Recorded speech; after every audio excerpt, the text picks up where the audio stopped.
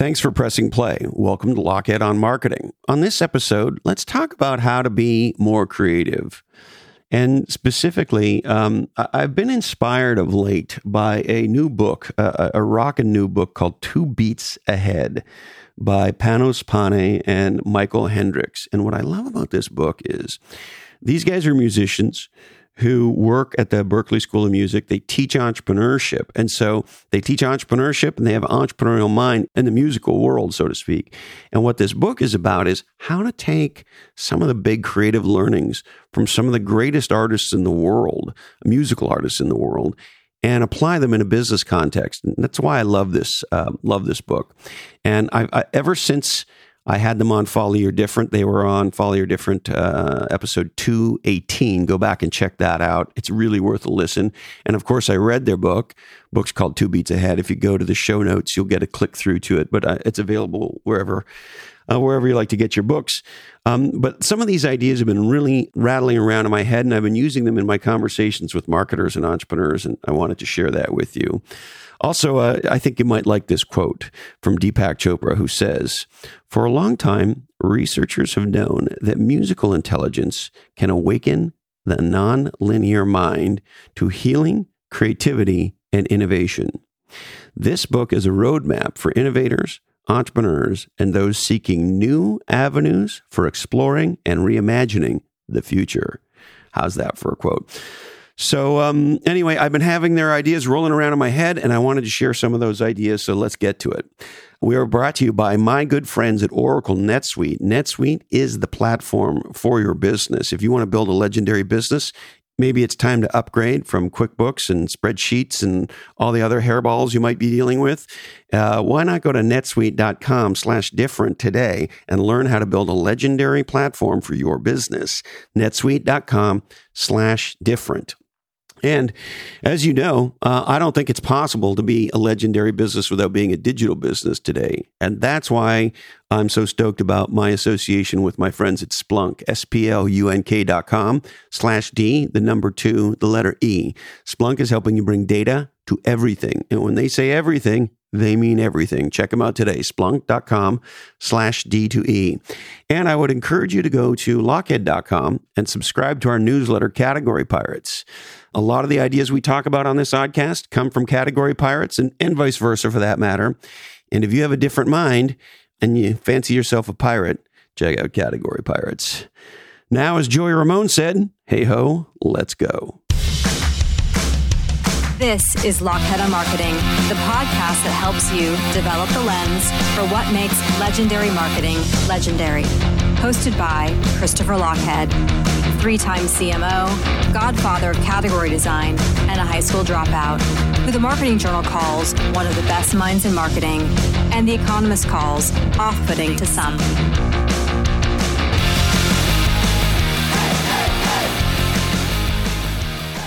All right. So I love this book. I love these guys. 2 Beats Ahead. Check it out. Buy a copy.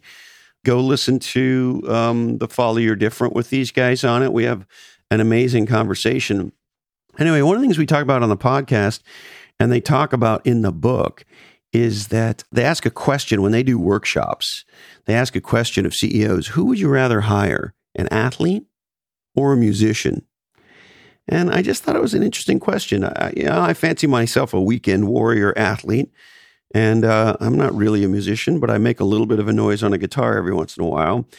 And I did think it was an interesting question to think about because typically, this is a way simplified over exaggeration, but musicians, particularly ones who write their own music, have to have a high degree of creativity. And so they tend to have nonlinear minds in a way that maybe some athletes don't. But anyway, I just thought it was an interesting question to consider. Now, here's what I really wanted to get to. So there's 3 big ideas I wanted you to take away from at least how I've been taking the learnings from Michael and Panos here. The first comes from a quote from Justin Timberlake in the book. And the quote is, "I only have one rule in the studio, and that's this: dare to suck." So the first aha here is dare to suck. I think when many of us are in business jam sessions, whether we're thinking about products or marketing campaigns or new business model ideas or new company ideas or whatever it is, we're in some kind of a jam session with a group of people, and our objective is to do some thinking out loud and to be creative. Often in these sessions, it's not about being creative, innovative, playful, and coming up with legendary ideas. It can often be sort of about posturing, looking good, currying favor with the boss, and things along those lines. And so I think we should all just fuck that and dare to suck. Let ourselves be free and let ourselves be open and not to worry about how we look and to take Justin's advice and dare to suck. So that's number one. Number two, in Two Beats Ahead, the guys talk a lot about sort of how bands and musicians collaborate. And as you read the book, it gets painfully obvious that legendary musicians collaborate in a way that is unusual, let's call it that, in business. So here's a quote from the book. "The company that operates more like a band of collaborators than a strict corporate hierarchy has the ability to shape an environment where everyone feels a sense of belonging," which I thought was interesting. And I'll tell you, of late in my life, the sort of high impact collaboration that I'm involved with is Category Pirates, our newsletter. An interesting thing about doing a weekly newsletter with two partners is we have to come together in a highly intense, highly creative environment multiple times a week as we're working on the next letter and the few letters that are coming behind that and so forth.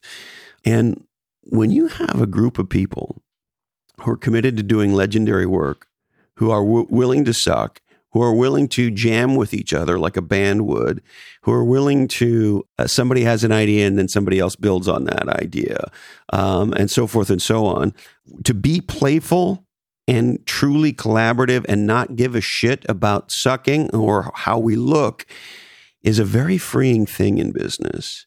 And the truth is, I have not experienced it a ton in my career. I have, and when I have, it's been awesome and some of the greatest times in my career. And so the real question is, how do we more often than not get away from the posturing and bullshit in the typical business meeting and get to what is more like a band jamming, being creative and having fun in a studio, and what that might be.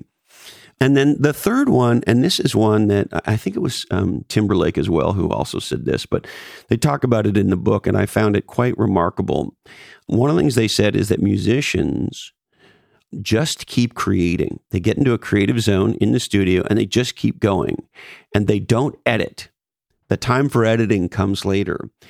And if you think about most creative jam sessions you've ever been in business, a lot of the time somebody will say something and immediately there will be somebody else in the room who kind of criticizes it or edits it or something like that, as opposed to builds on it or lets the person build on it. And so I've been noticing this ever since the guys kind of teased this out in their book, and I notice it happens a lot. Somebody says an idea in a meeting, and immediately there's an edit or a criticism. And so the aha here, and I've been trying this myself, is just let the creating keep happening. Play a game called What's Possible. And there's a bunch of questions I've always loved to ask in these kinds of sessions. Questions like, if we were legendary, what would we do here? Another one I love is, if we were smart and we were us, what might we do here? Because we're definitely us.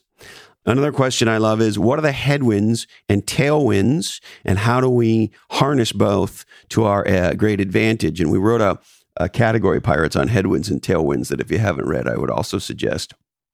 The other one I've used for years, my buddy John Bielenberg taught me this many, many, many years ago. He's one of the greatest designers, corporate designers in history.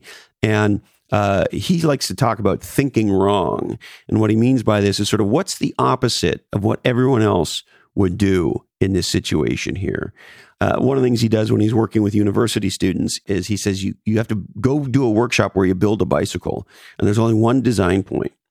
The bike cannot be rideable. And the point of this sort of thread is when we take the shackles off and we ask ourselves, what's the opposite of what everyone else would do here? Or what if we create something that is highly creative, but doesn't produce the result that most things in this domain create, we might have a breakthrough happen. Another question I love to ask in the marketing domain is, what marketing could we do now that would cause an emergency board meeting at our competition? And then we rip and riff on those kinds of things. And so what's the aha here? As I've let sort of this book, Two Beats Ahead, sort of swizzle around in my head and sort of play with these ideas, these three takeaways I think are very, very powerful. 1, dare to suck. 2, let's build real collaborations, not the sort of facade of a collaboration. Let's really have fun. It's a joyful experience for me whenever I get to work with Cole and Eddie on Category Pirates. And as I look back on my career, I think, how come I couldn't get to that place more often than I did, particularly when I was an operating guy and an entrepreneur and CMO? And then the other one is, don't edit. Just keep creating. We over-edit and under-create in the business world. Let's be more like legendary musicians and create like crazy and edit later on. All right. We would like to thank our good friends at Atranet, building legendary B2B websites in Silicon Valley. Check out atre.net today. And if you're in Australia and you want to do legendary marketing, my friends at rapidmedia.com are here for you. And I'll tell you, what they are able to do in terms of attribution and optimization of advertising and marketing spend is mind-blowing. Check out rapidmedia.com.au today. Don't forget to go to lockhead.com and subscribe to Category Pirates. If you're like me, you've done dumber things with $200. My friends at Malibu Milk are the category queens of whole plant flax milk, and they can't keep it on the shelf. It's incredible. Check out MalibuMilkWithAY.com today. I need to remind you that this oddcast is the sole property of the Lockheed Oddcast Network, and it goes very well with libations. We record these oddcasts on squadcast.fm. If you want a legendary sounding podcast, check out squadcast.fm. Please don't forget to tip your waitstaff on your way out.